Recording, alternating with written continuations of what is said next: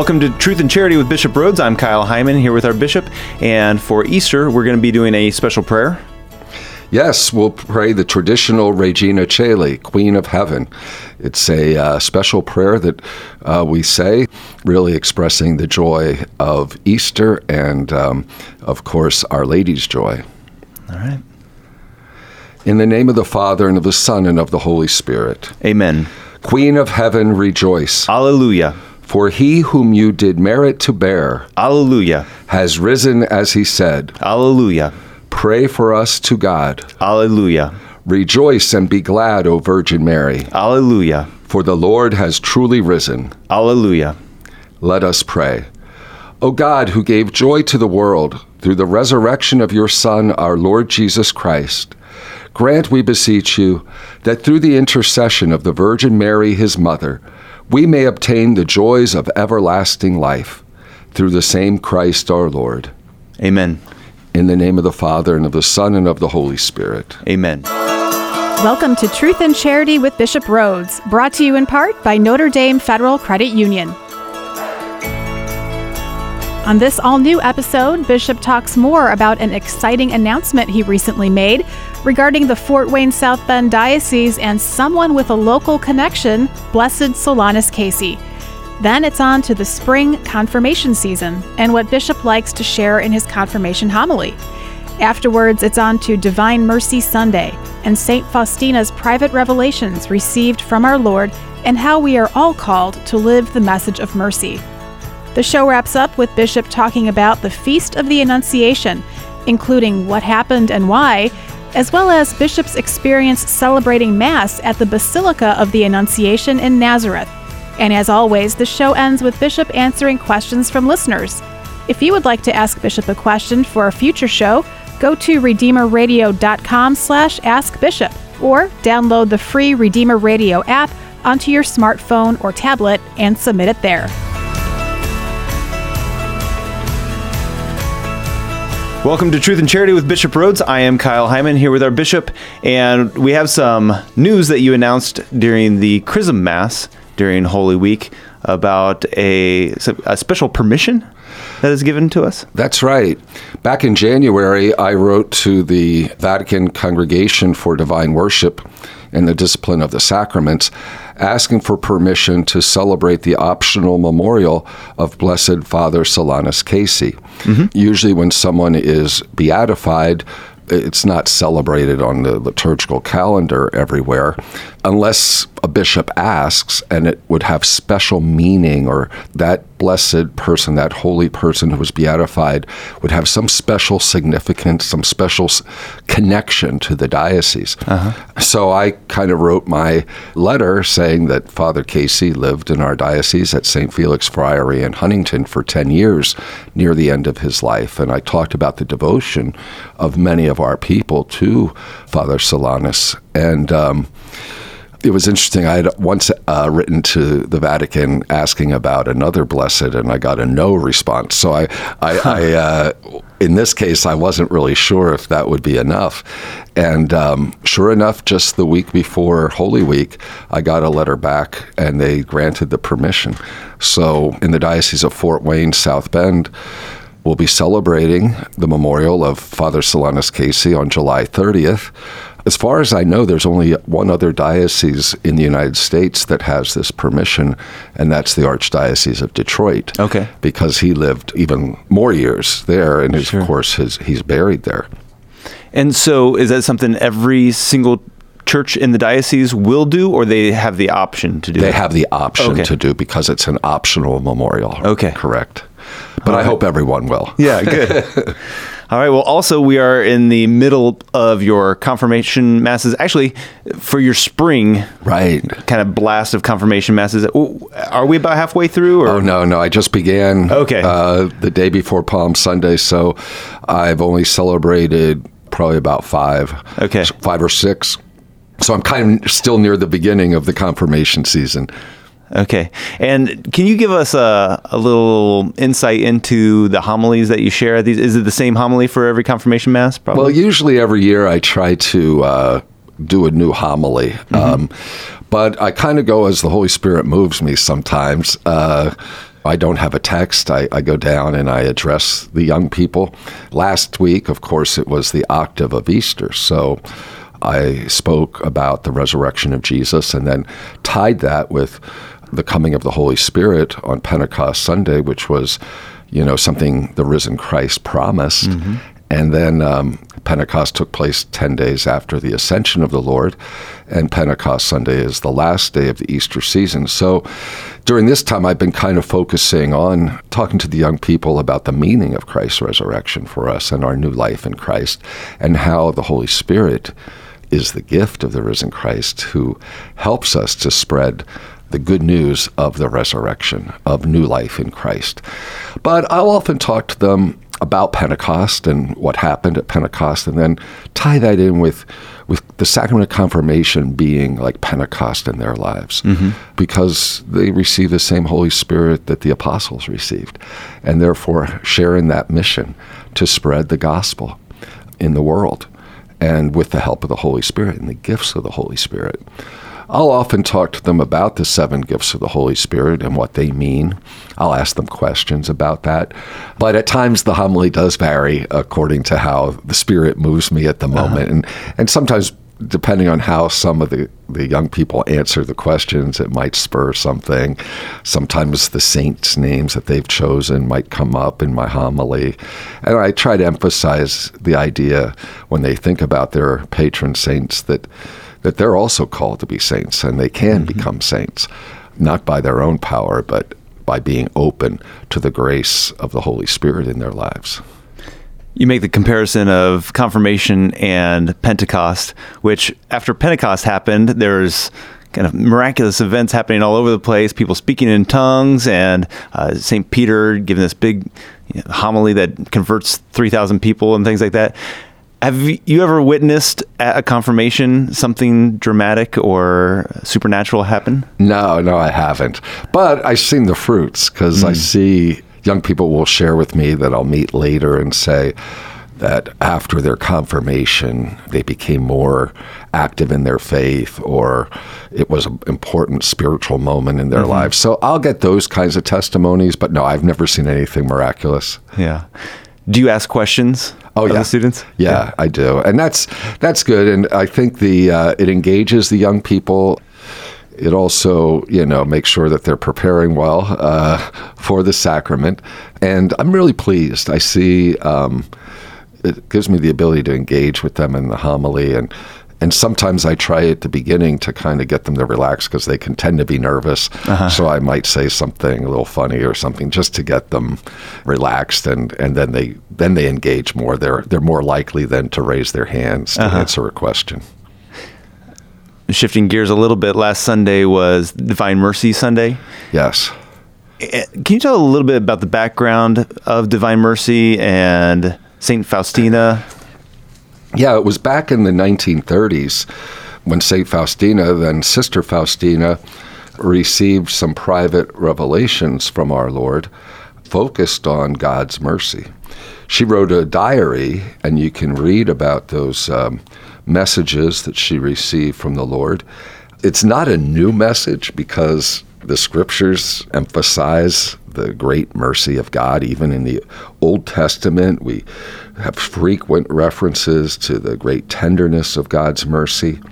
And then, of course, in the New Testament, we have Jesus, who revealed in the most extraordinary way, and that God is a loving Father who is rich in mercy and abounding in great kindness and love.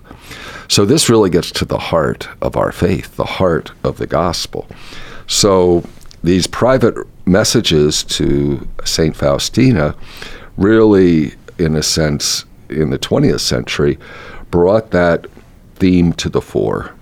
And then there were some practical things that our Lord revealed to her that I think really have helped people to appreciate more the mercy of God, and also to be devoted, more devoted to the Lord. Some of them, as I think a lot of listeners would know, is our Lord directed that an image be painted of the divine mercy, an image of him with the 2 rays of light, one white, the other red, coming from his sacred heart that was pierced with the soldier's lance.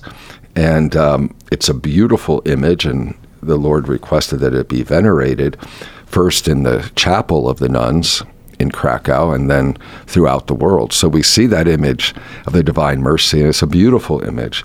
Because sometimes as human beings, sometimes it can be very abstract. And when you look at an image of Christ like that, it can really move our hearts. And then, of course, it says at the bottom, Jesus, I trust in you. And what a beautiful prayer. I mean, it's so simple. Jesus, I trust in you. And especially to be able to look at that image and really believe it and to trust that, yeah, God loves me and God is merciful. And then we also have our Lord asking that the Divine Mercy Chaplet be prayed, not only by Sister Faustina, but by others. Jesus encouraged or asked St. Faustina to encourage people to say the chaplet. Traditionally, it can be said any time of the day, but especially at 3:00 p.m. on Fridays, the hour of our Lord's death. And I know that's become part of the prayer life, the devotional life of many people. And then there's the other request that our Lord made was to celebrate a feast of Divine Mercy on the first Sunday after Easter. And Divine Mercy Sunday, which we just celebrated on Sunday, it's something that Pope St. John Paul II instituted, and it really has borne a lot of good fruit. There's a novena of prayer from Good Friday until Divine Mercy Sunday that a lot of people do. So I think it was really a gift from heaven that the Church received in the 20th century, this private revelation of our Lord to St. Faustina. It seems like the idea of mercy would fit more during Lent than Easter. Can you explain maybe why that was chosen to be a week after Easter, to end the Easter octave? Yeah, I can't pretend to know what the Lord had in mind, but I do think it comes at the end of our celebration of the greatest act of mercy, which was our Lord's gift of himself on the cross that brought the forgiveness of sins. And then we have Jesus's appearance to the apostles and saying, peace be with you. And then in the gospel on Divine Mercy Sunday, which is the second Sunday of Easter, we always have the gospel of St. Thomas, where you have Thomas who had doubted. Jesus appeared to him, and in order to believe, he put his hands in our Lord's wounds, and then he believed and made that great profession of faith, my Lord and my God. Well, I think there's something about the wounds of Christ. I mean, that's where we see the mercy of God. But then it's Christ risen from the dead, still bearing those wounds. So I think that's very appropriate that the Feast of Divine Mercy be on that Sunday when we contemplate the wounds of Christ, who risen from the dead, the victory that he won for us through his death and resurrection. And therefore his mercy spreads from his heart, pierced with a sword, his loving heart. His mercy is dispersed throughout the world. So I think it is a good time. Yeah, I think it makes sense. Yeah. You mentioned St. Pope John Paul II, who was the one that started the feast day or initiated that, obviously had a huge devotion to the Divine Mercy, actually passed away on the vigil of the Divine Mercy, which he had set that date. And then also Pope Francis establishing the Year of Mercy, kind of based off of that. Obviously important to our past two popes. Why do you think the message of Jesus' mercy is something that we really need to contemplate and maybe something that's underappreciated in the world? Well, I think the world is in such great need of God's mercy. I mean, there's a lot of evil. There's a lot of hurt. There's a lot of pain that comes as a result, oftentimes, of man's rebellion against God. We can think of the violence in the world, and we can think of the wars and conflicts, and we can think of poverty and so many injustices.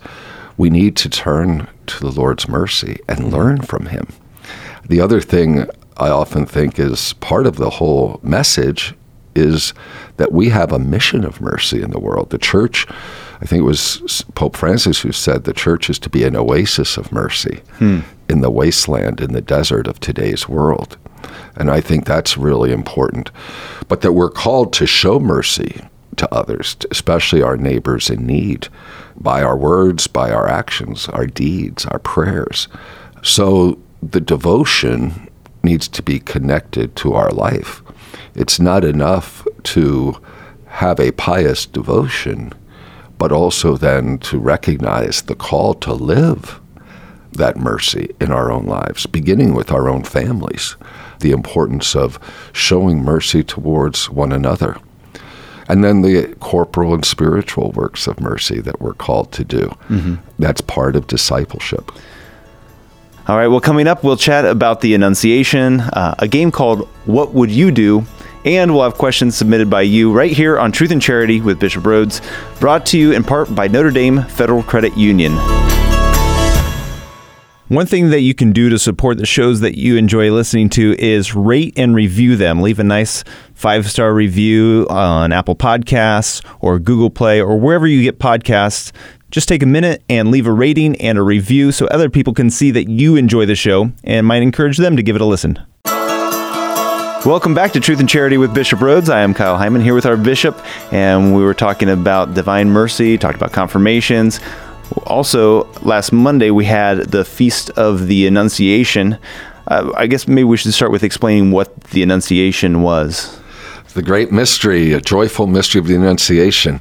It was when the angel Gabriel appeared to the Blessed Virgin Mary and revealed to her that God had called her, announced to her that God had called her to be the mother of his incarnate Son. And of course, Mary said yes.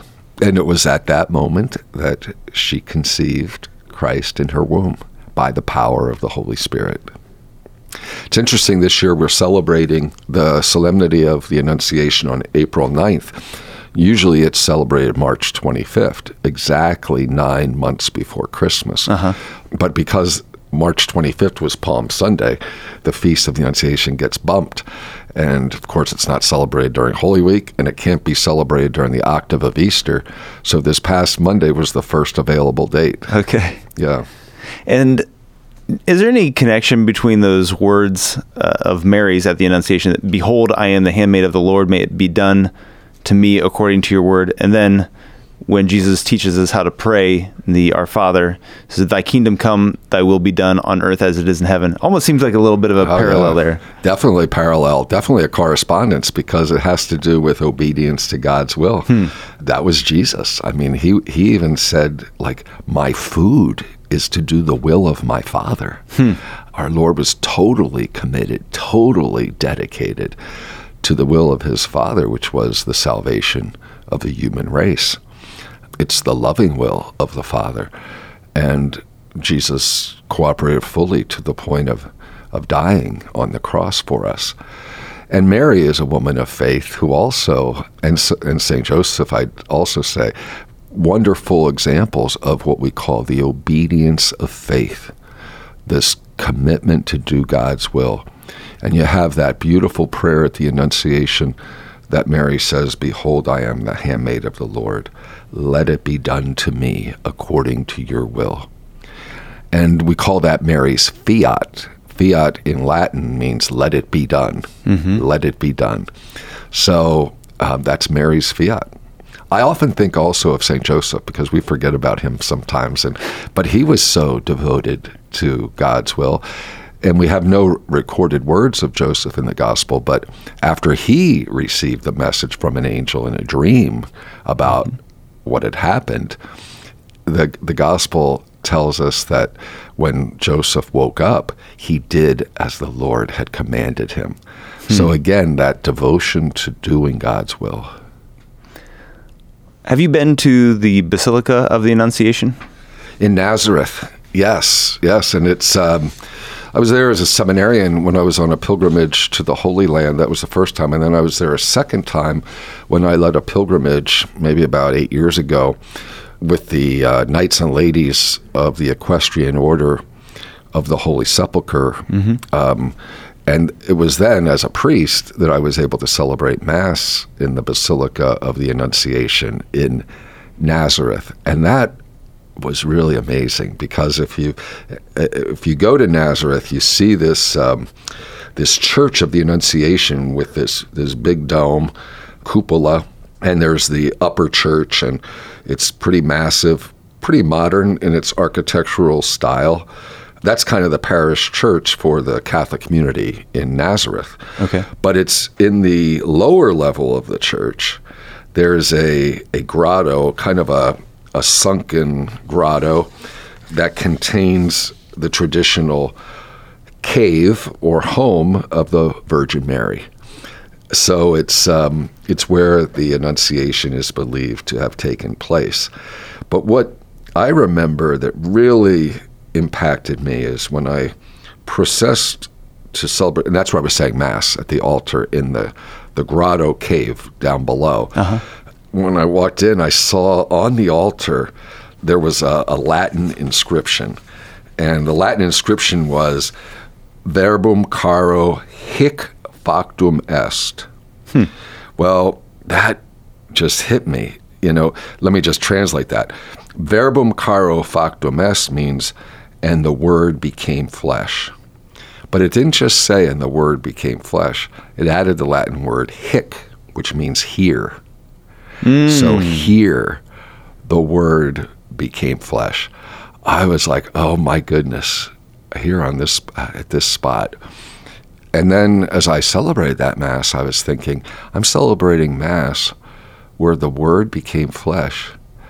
And right here on this altar, the Lord's flesh becomes present in the Eucharist. So it was pretty profound. Yeah, that's amazing. So these places, especially in the Holy Land, that are believed to be different locations that we hear about in the New Testament, for example, do you believe that is the actual location of the Annunciation, or is it more the holiness of it is about what it represents? That's a good question, because, there's historical and archaeological evidence that you have to look at. Now, for example, on the spot of the Basilica of the Annunciation, there have been Christian churches built there on that spot since, I believe, maybe the 4th or 5th century. But then they've had newer churches built. So you can see, though, remains, and they have them there. You can see remains of the prior churches that were there. And so for many, many centuries, going back to the early centuries of the church, that was seen as the location. Do we know with absolute certainty? No. But they continue to do archaeological investigations of ancient ruins in Nazareth, and sometimes there's new evidence that comes to light. So I think, that it's possible that was the very location. If not, it was nearby. Sure. Right. All right. Well, we wanted to get to questions that listeners submitted, but before we do that, I thought maybe we could do a little game that maybe this will be a recurring segment of what would Bishop do? So I'll give you a scenario, and then you can give us maybe what you would do in that situation. So for the first one for today would be, if you were preparing to speak with somebody who knew nothing of Christianity and could share only one Bible verse, which Bible verse would you choose and why? And I'll say maybe not including John 3:16, because that's kind of, I feel like that's one that's we're often is on sporting events and things like that, and that's a kind of a common evangelistic verse. What would you inspire somebody with? Could I give you two verses? Sure. I would use John, the prologue of John's Gospel, would be John chapter 1, verse 1 and verse 14. Okay. In the beginning was the Word, and the Word was with God, and the Word was God. That's verse 1. Then verse 14, and the Word became flesh and dwelt among us. So, and then we just talked about that. Yeah. But I think that gets to the very core of our Christian faith. And it has to do with the eternity of Christ, has to do with in the beginning, forever, or eternity. The Word was with God, and the Word was God. And then the Word became flesh and dwelt among us. I mean, that's fundamental to our Christian faith, and it's an awesome thing to think about, to really marvel at, that God, the creator of the universe, humbled himself, emptied himself, and took the form of a slave, being born in the likeness of men, as St. Paul says. So anyhow, hopefully that's an answer that can be helpful. If it was a non-Christian I would be speaking with, it's quite a claim. Yeah. Quite a claim. And of course, we'd have to get into why we believe that. Sure. And the revelation of God throughout the Old Testament and then in Christ. And then, of course, all the way up to the crowning truth of Christianity, his resurrection from the dead. But I think that would be a good place to begin. All right. Well, hopefully that inspires you, and it inspires me for sure. So if you have a question for Bishop, you can ask it by going to redeemerradio.com/askbishop. We've also got past episodes available there. You can also call or text the Holy Cross College text line at 260-436-9598. Coming up, Bishop will answer questions about his mitre, the Seven Sorrows devotion, Doctors of the Church, and more right here on Truth and Charity with Bishop Rhoades, brought to you in part by Notre Dame Federal Credit Union. We want to thank all those who support Redeemer Radio and support shows like this through donations financially, as well as donating time. We have so many great volunteers that help out around here at Redeemer Radio. If you would like to get involved and are able to support financially or with your time, please let us know. You can go to redeemerradio.com, or you can stop by the station either in Fort Wayne or South Bend. We would love to have you as part of the team. Welcome back to Truth and Charity with Bishop Rhoades. I am Kyle Hyman, asking the questions that you have submitted for Bishop to answer. Our first question comes from Chris Watkins from St. Dominic, Bremen. He said, "Greetings, Bishop Rhoades, from the 2018 St. Dominic confirmation class. The newly confirmed had a couple of comments shared during their post-confirmation debriefing on March 25th. They were very impressed with your humble reflection on your recent trip to Africa and were particularly impressed with the faith and dedication in the church there. They were also very impressed with your height. I pray that they're more impressed with the former than the latter, but we're talking about teenagers. Their question for you concerns your mitre. They were wondering what dictates when you put it on and when you take it off during the liturgy. On a personal note, it was very nice to meet you for the first time on the 18th. I think jobs are always easier when the boss is impressive." Thank you, Chris. I was kind of surprised when you mentioned that they were impressed with my height because I'm not that tall. I'm only 5'8". But anyhow, when you said it was, I guess because of the mitre, makes me look tall. But, that was my first confirmation of this season, the spring season, which was, I celebrated at St. Dominic's and in Bremen, and it was wonderful. Basically, the mitre, which is a symbol of the bishop's office, does go on and off various times during the liturgy. And the basic principle is every time I'm listening or speaking to the congregation, I have it on.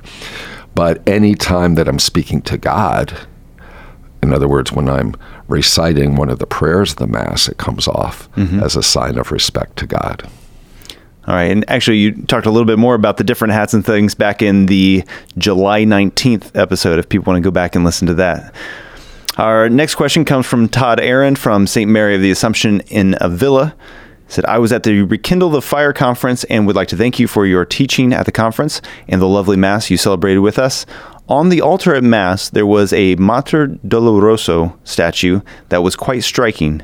Do you know where it came from? I'm learning about the Seven Sorrows devotion and would appreciate your thoughts on it." Thank you, Todd, and I'm glad that you enjoyed the Rekindle the Fire conference. What a great day that was for all the men of the diocese who attended.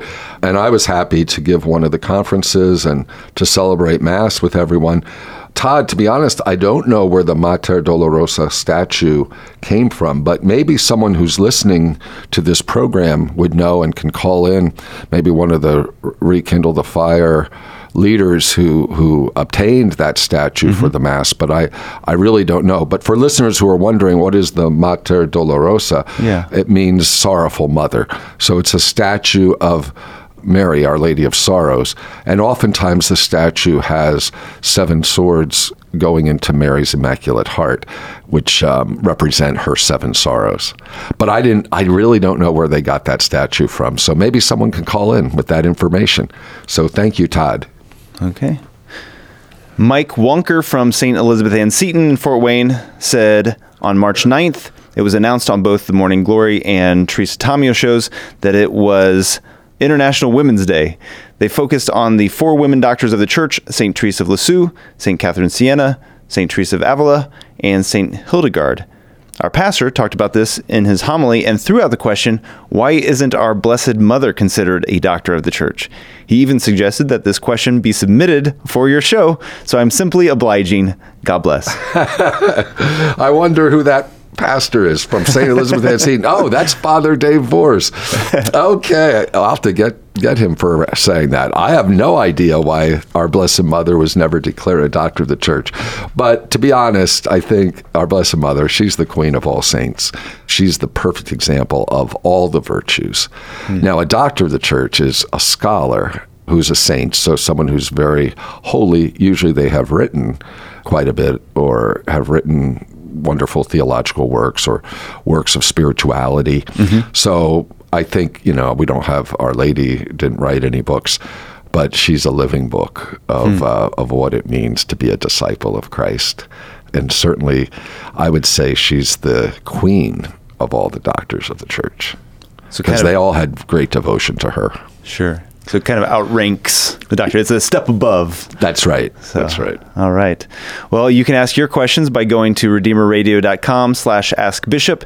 You can call or text the Holy Cross College text line at 260-436-9598. And we've got more of your questions, including a question about CRS and more coming up right here on Truth and Charity with Bishop Rhoades, brought to you in part by Notre Dame Federal Credit Union. We'd like to thank you for listening to the show and also invite you to follow us on social media. We are at Redeemer Radio on Facebook, Twitter, and Instagram. We always like to share different things that we find inspirational, as well as past shows whenever they're available, maybe give you a hint on what's coming up on different shows. So follow us and also share things on social media. It's a great way to share the faith with your friends by sharing things that Redeemer Radio posts. So go to Facebook, Twitter, Instagram, and follow Redeemer Radio. Welcome back to Truth and Charity with Bishop Rhoades. We're asking questions that you've submitted for Bishop to answer. One of our listeners asked, is it true that Catholic Relief Services funds organizations that distribute contraception and offer abortions? I've seen articles about this possible link for years, and it's causing some of my friends to stop donating to CRS because of it. There have been all this kind of slanderous things that come out, especially from 2 organizations against Catholic Relief Services, and I can just say no CRS money goes to fund what we would consider morally illicit. So no CRS funds are used for contraception or for abortion or for anything that goes against the teachings of the Church. We've done thorough investigations of these claims. By we, I mean the bishops. And CRS fully and faithfully adheres to the Church's teachings. And, one of the things I think that confuses people, and, we have a really careful vetting system when it comes to our activities in more than 100 countries in the world. And we do have partnerships with other groups and with governments, and they don't always share our values. And I think this is where some of these critics make accusations against us, against CRS. For example, I was just in Ethiopia, and I mentioned in a prior program that we distribute food at 263 different sites in Ethiopia in light of the recent drought. And we're the main organization that does this. And the food that we provide for the people, which, as I mentioned, a couple million people monthly, is provided by the U.S. government. USAID. So they provide the food, and we're the ones on the ground distributing it. Now, it just so happens that USAID has other programs where they'll fund, for example, contraception. Mm-hmm. Well, we don't participate in that at all. Mm-hmm. We wouldn't. It goes against our teaching. So we don't distribute contraception. But there are some critics who don't like us doing anything that in any way partners with USAID or the Global Fund or other entities, other governments, or even some other charitable organizations. Well, when you do international development work or relief work, you do have partnerships with people who don't share our beliefs. So we have to be careful, and we are careful, that we don't do things that violate church teaching. But does that mean that we can't, for example, I think some of these critics think that, we shouldn't even be distributing food from USAID because USAID also funds contraceptives. Well, according to Catholic moral teaching, there's what's called material cooperation in evil, and there's sometimes that's illicit and sometimes it's licit. And I don't have time to get into all the moral arguments here. But living in the world today, there is certain times where we cooperate with evil, not intending evil, because that would be formal cooperation, which is never allowed, but sometimes where we're involved in some way, kind of in a remote way, with things that are immoral. Let me give you two examples.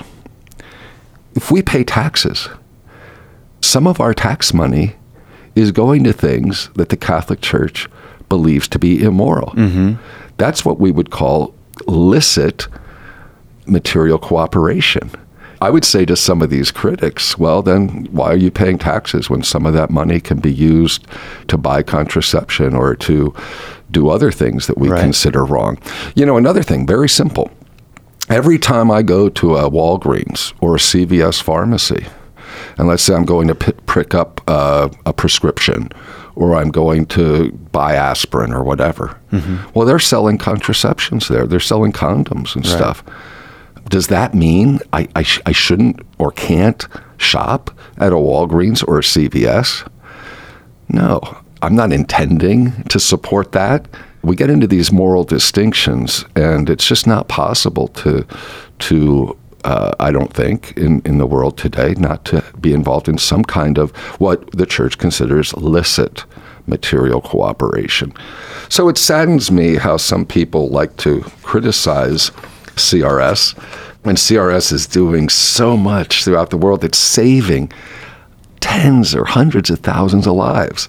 You think about our work to provide food, clean water, to fight malaria. We've done so much there, all the mosquito nets and everything, and other diseases, all the things we do to promote education, helping the poor and helping them to support themselves, and in doing so, conforming with Catholic teaching. And we also, I think it's important to know that we have a training program for our thousands of staff around the world, and it involves informing the staff of the church's teachings on the sanctity of life, on abortion, on contraception. It explains why CRS requires that all of our staff uphold the church's teaching in their work. Now, if now and then we find a staff person who doesn't, we would have to take action to correct the person. That happens. But, some of these groups that are critics, they're looking for anything they can find. And I think they, I don't know what their ultimate motivation is in attacking CRS. But in any event, I could say this, the Catholic bishops of the United States, we stand firmly behind Catholic Relief Service and all it does to serve life, the sacredness of human life, and to defend human dignity from, the moment of conception until natural death.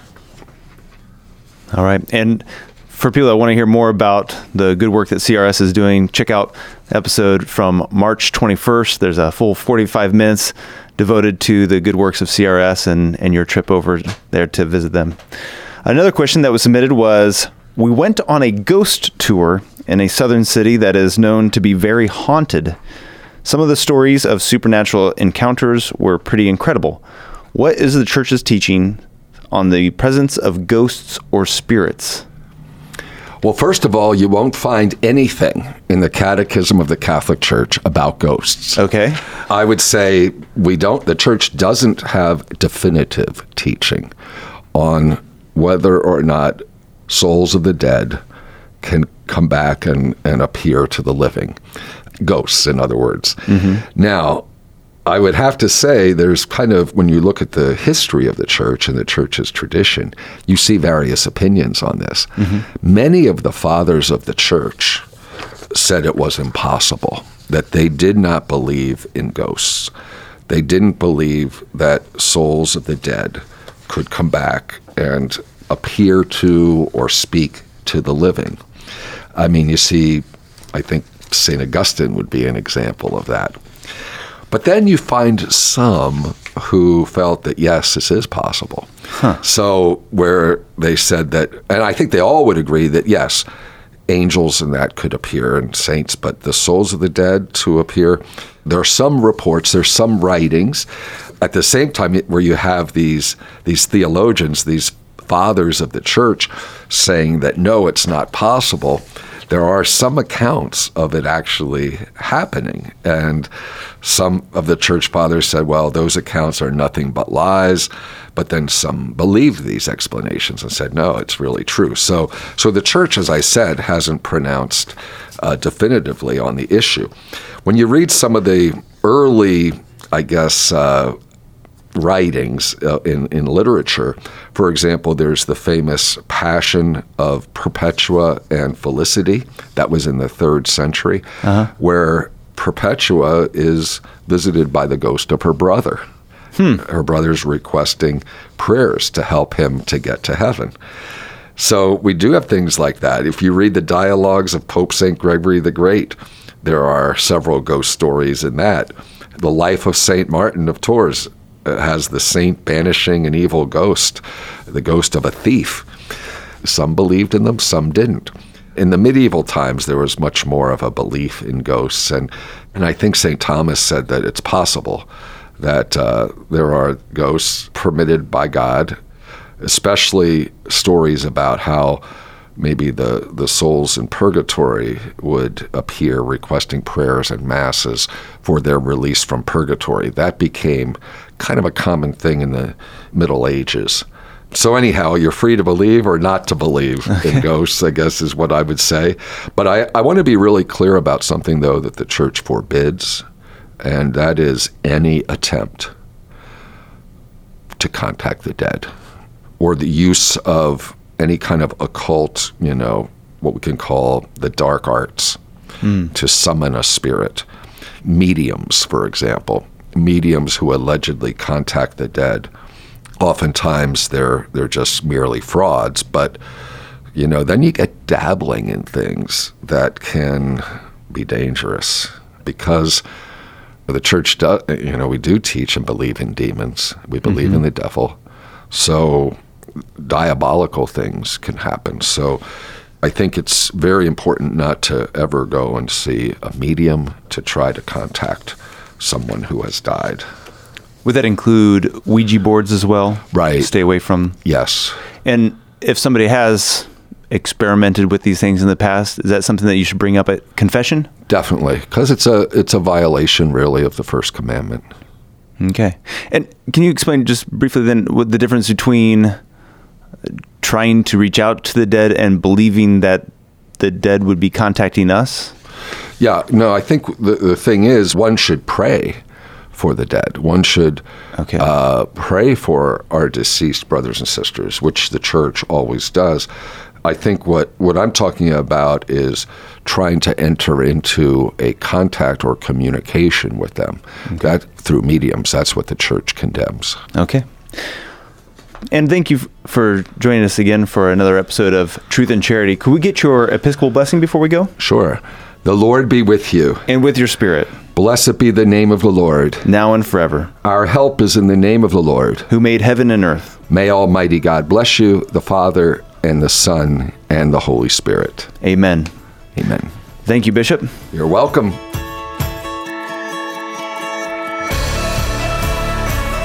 Join us next Wednesday at noon for a special episode of Truth in Charity with Bishop Rhoades.